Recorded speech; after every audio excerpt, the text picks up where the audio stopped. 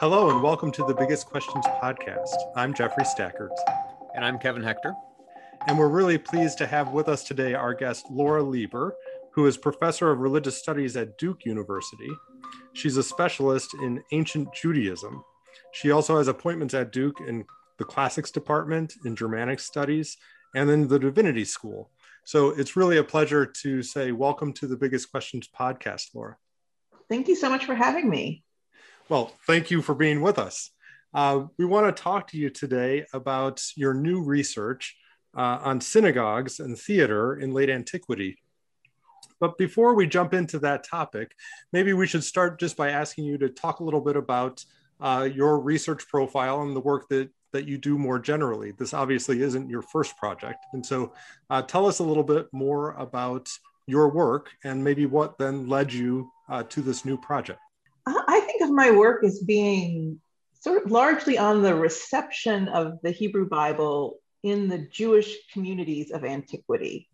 And by that, I mean, I think of that as that's a way of framing the question that links together the different genres of text and the different contexts that I've worked in, by which I mean, I've started primarily in rabbinic midrash, so rabbinic interpretations of the biblical text. And because I was interested in knowing how these traditions were received more popularly, I moved from midrash into the field of targum, the Aramaic translations of scripture from antiquity. But then as I found that the conversations in targum studies revolved around questions of, were they really literary texts? How much did these Aramaic translations that we have in written form resemble what was presented in the synagogue? I actually moved to synagogue poetry because while there's still plenty of questions about how they were experienced, we do know that at least that these texts were meant to be consumed in the synagogue setting. They weave the liturgy into the interpretations, into the exegesis. And so at least there I had some sense of the actual performed context of the works, although in a way, they're three different facets of, I think, sort of the same body of traditions. And through that lens, I became very interested in the early synagogue itself as an institution, who was performing these works, who was hearing these works, how they resonate with what was going on in the larger culture at the time, especially because the 3rd, 4th century of the Common Era, we see a huge sudden sort of flowering of religious poetry throughout the Eastern Mediterranean world, not just in Hebrew and Aramaic, but in Greek and Syriac and Latin as well. And so really sort of being very interested in this poetry as sort of the public face of rabbinic literature is one way of thinking of it. So can you give us an example of what maybe one of these poems would be like? What the content is, how they're doing this kind of interpretation of biblical texts that you mentioned? Yeah, there's a huge variety. And I should mention that most of the texts I work with come from the Cairo Geniza. So there are texts that were lost for a long time, although some of them were preserved and some remain part of living liturgical rituals.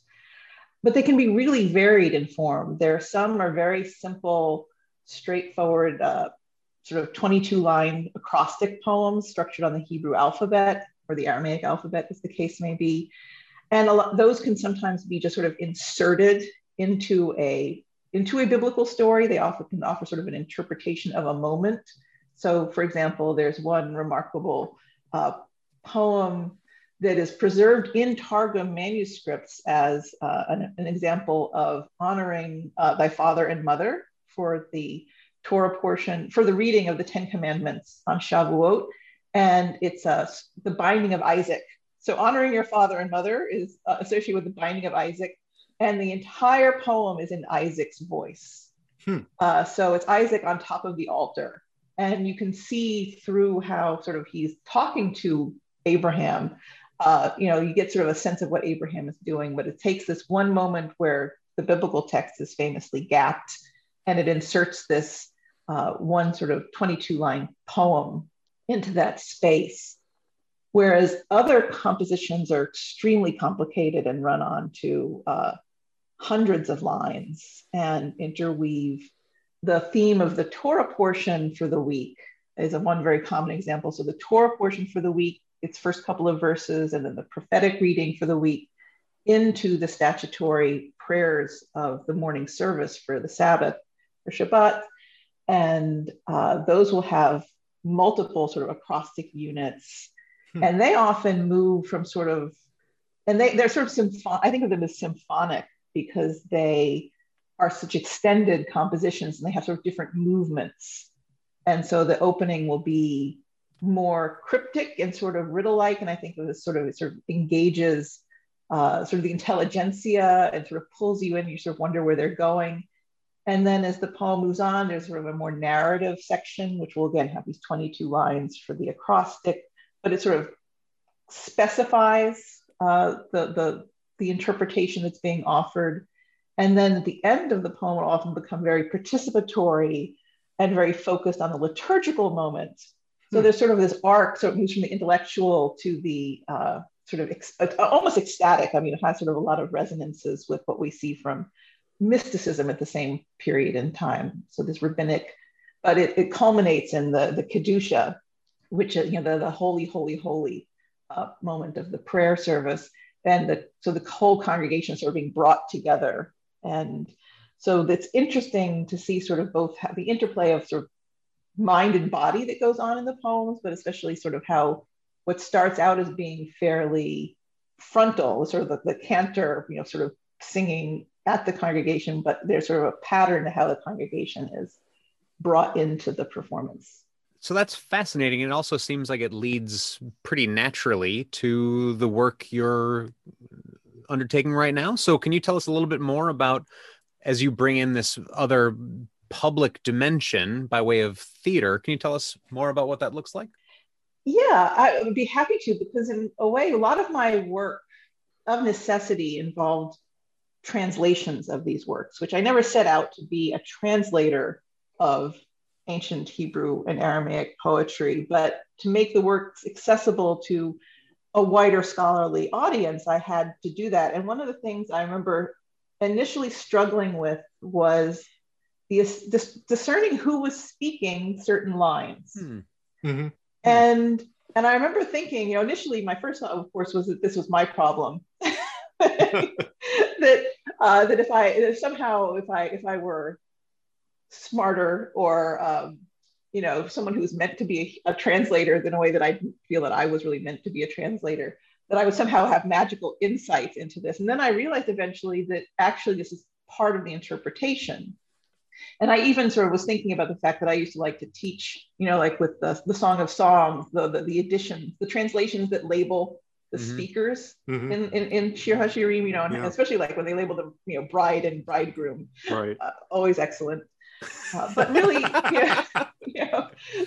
but really realizing that there were certain places where it was actually unclear who was speaking, and that sort of thinking about who, if I'm hearing this passage in the voice of Moses, it reads one way, or if it's in the voice of God, it's a very different significance to the language. And realizing, and that actually is what brought me into the realm of sort of performance, because I realized that everything I try to do with in a printed text with quotation marks, punctuation, is that a question or a statement, all this that sort of inflection that I'm doing through printed mechanisms, that when these texts were actually heard in antiquity, all of that work would be done by the voice and the body.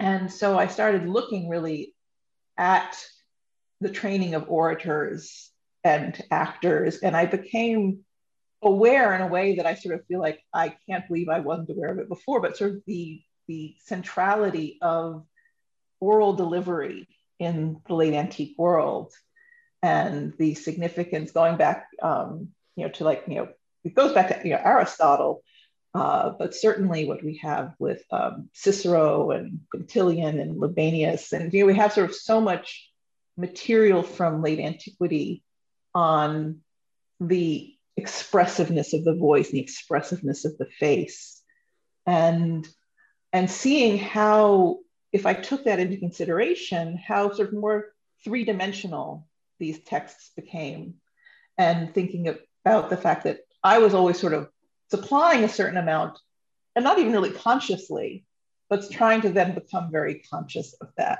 Yeah, so let me ask you about that, because like you say, in some of these classical sources, you have, explicit discussion of precisely these issues. How are you mining the Jewish materials from late antiquity for this kind of information? You talked about the ambiguity around speakers.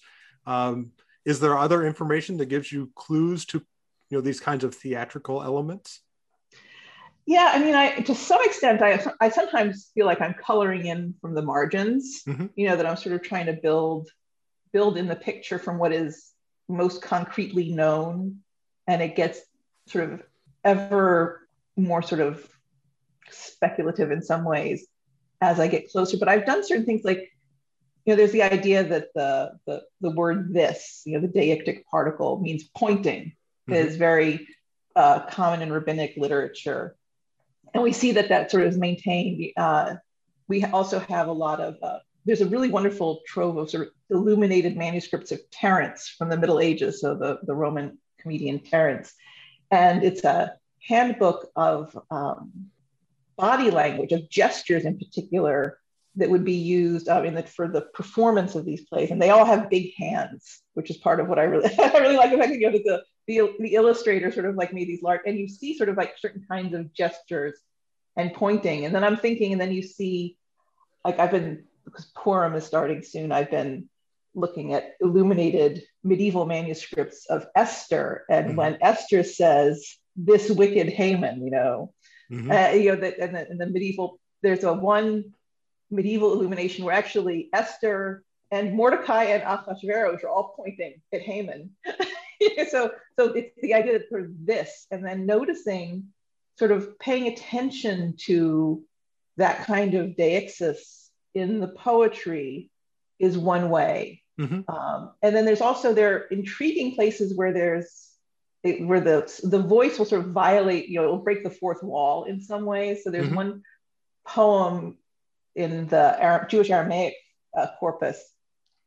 It's a poeticized summary of really the entire Hebrew Bible. It's on chronicles, which whoever thought chronicles would inspire poetry. I did not. and so the poet is sort of going through the entire sacred history of Israel. And at one point, you can sort of like, you get the sense that like he looks at his watch. He's like, "Oh well, I've only got 22 lines left, so I better hurry it up." And he sort of fast forwards through a bunch. But it's in there in the text, and that gives you a sense of sort of repartee between the poet and his audience. And even the manuscript traditions where the participatory elements are cued in, refrains are indicated through cues in the manuscripts, or even the fact that in later antiquity that people would go through and supply earlier poems with refrains because people wanted to be sort of more engaged in the performance. And looking at that kind of evidence of the role of the congregation and the dynamics between the congregation and the cantor, and reading that in the context of late antique acclamation, the fact that theater audiences also expected to interact with the performers on the stage and to interact with orators who were speaking at them. It integrated the synagogue into the larger modes of discourse, I guess, in late antiquity. People just expected to make their voices heard and expected to be engaged. And that we see in the Piyutim, in the poems, a sort of synagogue Judaism manifestation of that larger cultural way of being in the world. So I'm interested to hear more about the category of theater and how robustly you want to apply theatrical categories to this, because on the one hand, any sort of performance, it's going to involve some degree of theatricality, but there's also a more specific notion of theatricality, which involves the putting on of a play or something like that. And within at least the ancient Christian world, there are lots of worries about that. So I'd be interested to know, are there contemporaneous worries about the theater in ancient Judaism? And if so, how does that relate to this kind of thesis? And I'd also just be interested to know how extensive do you want to apply this category of theatricality? Does it just help us get at the performative aspect, or are there more aspects of the notion of theater that get brought into the performance of liturgy? I mean, to some extent, I think of the performance and the theatricality. I look both at theater and at oratory, which was obviously a more respectable profession. And there's a lot of anxiety among orators about how much they resemble actors. Right. and at the same time, we also know that they studied actors. And there, so there's a lot of ambivalence about the theater, I think. And we certainly have rabbinic sources that express disapproval of the theater and its irreverence, and especially the mime performances, which were often very bawdy. But we also have evidence of Jewish actors and Jewish entertainers, and these were quite, they were celebrities. So we have a lot of, so I'd say that ultimately there's sort of this ambivalence about it. I think that there's an element of, if you can't beat them, join them. I think there's sort of an, that there's in the same way that orators understood that actors could be very effective communicators, and you wanted to steal from them sort of the techniques that were effective at getting eyes to look at you and bodies to be in your vicinity, that's what we see in, we see it with, like, with Chrysostom, for example, in the Christian tradition. We have, it's clear that we have much more writing about the theater from the Christian world, which has been, again, that's sort of what I think of with the coloring in from the margins, is I think sort of like drawing together, that we have, I think, Augustine, I think, was the one who talks about the fact that he refers to motifs from the classical canon and says, you haven't read Homer, but these motifs from the theater. And part of what's interesting is we have like the rhetorical handbooks from antiquity. So we have the Progymnasmata, which it's fascinating to see sort of that these examples which have encouraged a student of oratory to speak in the voice of Niobe mourning her children. And then you read a poem about Eve mourning Abel, or Zion mourning her children. And you sort of see how these ways of speaking in character are, in a way, I think they're sort of conventional. And to some extent, I see it as being about effective modes of communication and speaking to people the way they expect to be spoken to in when you're competing for their attention. And I don't rely on the idea that the authors or the performers of these poems had necessarily sort of robust classical educations. And we know that even in antiquity, that a number of people, they're sort of like what Kribori refers to as the fast track, where you get enough, to sort of like know what you need to know, versus the more in-depth track of education. I think of it more as akin to the fact that at some point, you learn that in our context, when you're speaking to people, you should try to make eye contact with people at the back of the room. And ideas about sort of what is effective body language and what is distracting body language. So you might learn, like, you move your hands around too much, why don't you put them on the podium? In other contexts, it'll be like your hands are too still, people don't know, they won't feel energized if you're not waving your arms around a little more. So I think there's an element of this is just sort of effective communication. And like I said, I think we see that with Chrysostom, who was clearly very well educated in these things and was paying attention to what his congregants, as it were doing, even if he disapproved. Yeah, even if I don't like TED Talks, my students might have TED Talk shaped ideas about what a good lecture is. So having that in mind can help. Yeah. And people listening here should know that Laura is using very appropriate hand gestures. They're really enhancing the conversation. Just the right amount. That's right.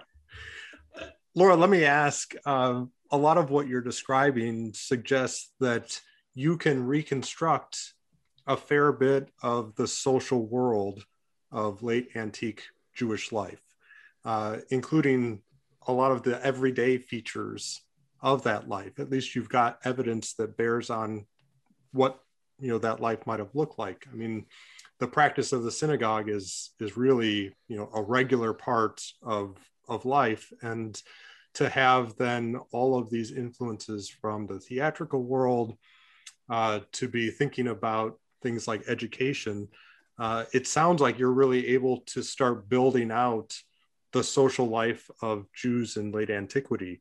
Am I hearing that correctly? I'm trying. I mean, it's all in dotted lines. It's not, but at the same time, it's I'm not going to overlook the fact that Jody Magnus at Hukok, that one of the motifs in the synagogue that they found are theatrical masks, in the synagogue mosaics. So that's it's like, wow, that's that's evidence of sort of the theater being part of the communal aesthetic in the same way that you have. I'm very interested actually now in the way material culture sort of is helping further flesh out this picture. And and to the extent to where one of the things that we can see is in synagogues, some work is being done that indicates renovations of synagogues in the 5th, 6th century often improved acoustics and sightlines. And now the people who study Targum will say, well, this is so people could hear the Maturgaman. Right. But I actually think it's sort of a multifunctional space. I think Sure. people probably did in general want to see and hear what was going on, but they would add things like acoustic shells to improve people's ability to hear. They would elevate the space so that people could see better. And it indicates sort of even like the built environment was reflecting a desire to improve the experience of what you were seeing. Mm-hmm. And so I do think it gets at a part of Jewish life. I think the big questions, we still don't know precisely like who exactly was in the different synagogues. Mm-hmm. I think it's a question about whether a lot of the poetry that I look at is deeply influenced by rabbinic traditions. So were these in some way sort of rabbinically partisan poems? Were there other, the Aramaic poems in the vernacular, were they serving a different community or just a different purpose? Were they sort of taking place in the courtyard as opposed to in the sanctuary? So mm-hmm. There's still a lot of questions that we don't know. And even I spend a certain amount of time imagining, the synagogues that have been excavated primarily, something like Sepphoris, that they're sort of these magnificently sort of large structures in some ways, and clearly representative of wealthy communities. Mm-hmm. And that's the kind of community that I imagine could employ someone like, we have poets that we know by name, they wrote significant bodies of poetry, they're probably professionals in some way. We don't, it's hard to imagine the Jews in the hinterland, mm-hmm. Having sort of like, but we have, so I sort of imagine not only did the change of, did performance vary over time, from the 4th century to the 7th century to the Middle Ages, mm-hmm. but even that there might have been more elaborate performances with, sort of, we know that churches had choirs, for example, sort of trained voices in some way, helping the refrains, to more of what I think of as community theater mm-hmm. productions. Sort of a little bit rougher in some way, but no less heartfelt. And to some extent, this whole, like I mentioned, most of the texts I work in come from the Geniza, and that's really important because of the sheer quantity of liturgical poetry that has been recovered from the Geniza, which indicates a far larger tradition of liturgical poetry in, up through the 10th century than had really previously been considered to be the case. I think that there's just much more of this poetry than people had really realized. And in some ways, as a result, it's a very young field, mm-hmm. studies, just because, people are still joining Geniza fragments, and there's still bits of new poems being found. And the poet that my first book was on, Yanai, the critical edition of his works didn't come out until 1987. Mm-hmm. So I think it's like it's a marvelous sandbox to play in, because there's just so much work that can still be done. And I also, I mean, in addition to the Jewish poetry, I've been looking at Samaritan poetry as well, sort of to, as I think an important complement to the Jewish and Christian material. So I'm interested in hearing a little bit more about the application of this to texts, because it strikes me that it's a really compelling thesis at a high level about the way these were performed, and the fact that that would necessarily be inflected by certain norms of performativity. But I wonder about, to come back to one of the things you talked about earlier, once you get closer to specific texts, does this help us do things like divvy up who is the persona who's supposed to be speaking? And part of the reason I'm thinking about this, I mean, you had a funny aside about the Song of Songs, but one of your colleagues, I hope this is okay to mention, but one of your colleagues, Doug Campbell, has this giant book, The Deliverance of God. And one of the things he does in there, part of his key thesis is, as you read Romans, you need to read some of this, not as Paul speaking in his own voice, but rather it's a persona that he's adopting, right? And he gets criticized quite a bit for this because, among other things, the idea is, well, there's no discipline to this. If you can just sort of willy-nilly put some things in quotation marks in order to lighten the interpretive load on yourself, then there's no control on that, right? So all that to say, I'm interested to hear, how much does this theory provide guidance and provide confident guidance to someone who wants to do the sort of thing you're talking about, where you can identify speakers in texts and that sort of thing? And one of the advantages I suppose I have is that precisely because these were performed works, we do know that they were being delivered before an audience that was in some way sort of responding. And so I do things like look at changes in, first, second, and third person speaker. Are they speaking to someone, or are they speaking about them? Are they speaking to the people Israel, to their congregation? Are they speaking about Israel? But no matter, are they speaking in the voice of God? I mean, most of the time it's actually fairly clear who's speaking. And then sort of in those places where it's ambiguous, you still know that there's sort of not a neutral place for this kind of work. And very rarely do you want to understand if there's a first person singular speaking, that is just to be limited to the poet. That's usually, I think or to the performer. That's sort of more of a rhetorical eye. But then nonetheless, the poet is always speaking. And I sort of say this liturgical poetry, two audiences. There's the human congregation and the divine listener. But at the same time, sometimes the poet speaks in the voice of the community. And sometimes it's like we say, and other times it's adopting the divine persona. But it's very dramatically rich in that way. And I think one of my favorite examples of sort of the drama of liturgical poetry is actually from Romanos, Erin Gallaudet Walsh's, one of her poets, who he has his poem on the Akedah. It's cinematic, actually, in a way, the way it sort of starts out from in the present moment, sort of from afar, and then it leads you in, and you see this old man walking with this lad and the two servants towards this man, but it sort of brings you in, and you enter sort of the mind of the poet, who's sort of thinking through the scene for everyone, but then it moves without really sort of indicating how into the moment.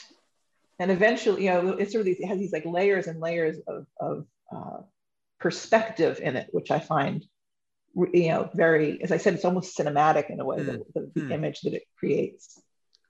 And so I think we do have but one thing, I mean, just this morning, I got an inquiry from a graduate student who I know, because there's an Aramaic poem for Purim, which is written in the voice of the wife of Haman, Zeresh. And she's mourning her 10 sons who have died because their father was an idiot. and it's this really sort of heartrending sort of lament, but because it's in the voice of a very wicked woman, according to rabbinic tradition, she dies a horrible death at the end. But I think, there's a theory that poem is sort of a mock gospel. It's setting up Zeresh as sort of to undermine the figure of Mary at the cross. So it's this anti-Christian polemic is one way of reading this text. So Zeresh mourning her 10 sons is sort of one-upsmanship of Mary mourning her one son. And the question is sort of, where does that come from? And one of the things that's sort of interesting is we have sort of like, there are various obviously polemical motifs associated with the holiday of Purim, but that poem being in the voice of Zeresh, that sort of the creation of a character, as it were, seems to be fairly distinctive to this poem. And so it's sort of like the poem is hospitable to the creation of character and voice in a way, which I think is related to the performed context. And that makes it sort of more natural to speak in character, which that again takes me back into the progymnasmata and ethopoeia, and the fact that you'd be trained to inhabit these personae. So I'd say it's not random. I mean, sometimes it's ambiguous who's speaking, but someone is speaking.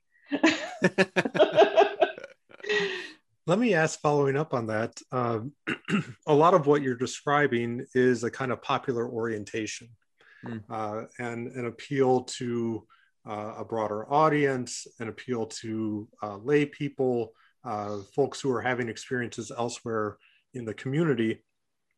And in that way, what you're describing is innovative. When you look at the content of the poetry, for example, is it also theologically innovative? I mean, it sounds like some of what you're describing with the Zeresh example could be categorized that way. But when you look at it more broadly, are you seeing theological, religious innovation in terms of the content itself? I mean, it's such a vast body of writing that I do think, for the most part, it is, like I said, the public face of Midrash in some ways. And there are places where it is more, because I sort of think it's because of the liturgical context and what's appropriate to do in a service.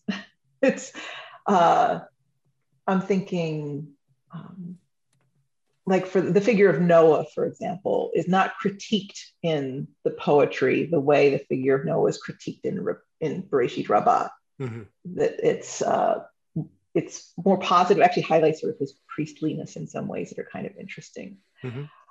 So it can sometimes be a little bit, and sometimes it can be a little bit more conservative in that way from what you might see in the seminar, as it were. It is definitely sort of more, because of the participatory element, there are certain things which it's different to imagine them being said sort of with the force of community behind them. And there are places where the poets do seem to speak, I'd say sort of more obliquely than it would be nice if they were more explicit sometimes. But the sense that you get from a lot of these poems, and I'm thinking here specifically of Yanai writing in the middle of the 6th century, where it's fervent messianism is the sense. You get the sense that he is speaking to a community that is really expecting something to happen. And on the one hand, he sort of reflects it, but at the same time, he also is, I think, sort of working to displace the energy so that don't try to make anything happen. We have sort of, and this ties into evidence of Jews participating in the Samaritan rebellions and other things. It was sort of an energetic moment it's really in the Galilee. And so there's trying to counsel sort of, I think, sort of like, it's like a hope, but tempering it so that you don't actually like try to make anything happen. And that's a place where even, again, I'm sort of waiting to find out some of like what's going on with the Hukok mosaics, because if I think Jody has mentioned that there is Daniel imagery. the four beasts and things. And that would sort of also tie into this, just the visual program even reflect something sort of apocalyptic in expectations. I'd say most of the things that you see, there can be novel exegetical content. I wouldn't say it's not necessarily, the theology can be fairly conventional, but I think there's can be certain motifs and flourishes, or sometimes you'll have something that's present but fleeting in rabbinic midrash will become more developed and articulated in the poetry. I'm thinking there's a reading of Abraham, which Abraham is sort of becomes the maiden who is running off with God from Ur. And so it's a sort of gender bending. It's sort of interesting, but Abraham becomes conflated with, so it gets like read with Psalm 45 and the Song of Songs. And so Abraham becomes this, which again, the texts, a lot of times in rabbinic midrash, the texts that the poets use are the same texts that are used in midrash. But they, because of the nature of their canvas, they have sort of a more leisurely time to develop certain ideas. So you've developed these analytic tools to help you make sense of some texts in the period you study. Presumably, though, these same analytic tools shed light on things outside of that period. And so I'm just wondering, as you've trained yourself to see by means of these analytic tools, does it shed light for you on contemporary performances of liturgy or just contemporary performance? Do you see that differently in virtue of thinking this way? Well, this will forever date the podcast a little bit, but I can say that I've written some on acclamations and looking at the emergence of these very short, fixed, sort of refrains in Hebrew poetry in late antiquity as being part of the culture of acclamation in late antiquity. And part of the idea for that actually came 4 years ago or so when I was attending a protest at the airport. And I found myself really intrigued by how the chants moved down the line. And how did we know these words? And at the same time, I was never 100% sure that what we were saying was exactly what they were saying. The sort of further up the line, sort of that sense that somehow I, who had never attended protests before, had somehow that kind of literacy where I could responding to sort of the cues that were around me, find myself saying things, at a volume that you normally don't speak. and this is the kind of thing where, again, my work, I'm willing, I just sort of want to raise at this point, certainly, because we can't know anything for certain, but imagining how certain things would be in a socially distanced synagogue, where versus the physical sensation of being crowded together. I mean, sort of like being sort of noisy with a bunch of other people is itself a very distinctive experience. That's more than just. So I have actually done some looking at worker songs and sort of protest songs and these types of things, and sort of in one of the questions that I got from a friend who was sort of like, when does the congregation become a mob? Which and part of that is because some of the evidence we have from late antiquity is, we have the Ambrose versus the Arians, and sort of these sort of, they're sort of like, I think of them as psalm slams, where we have like in the streets. But they would be, out in the streets chanting at each other, but it's sort of like, and it's like we have to write hymns because they've got really good hymns, and it's all out in the street. And even sort of trying to sort of figure out at what point you know, do I have, you know, how do I take into account sort of the fact that performance spaces could be anywhere? I mean, they had like, right. you know, we have plenty of evidence that any sort of street corner, you know, the instant you have eyes on you, you are a performer, and that could take, there could be, you know, we have plenty of theaters and evidence of theater infrastructure throughout late antiquity and throughout the ancient world.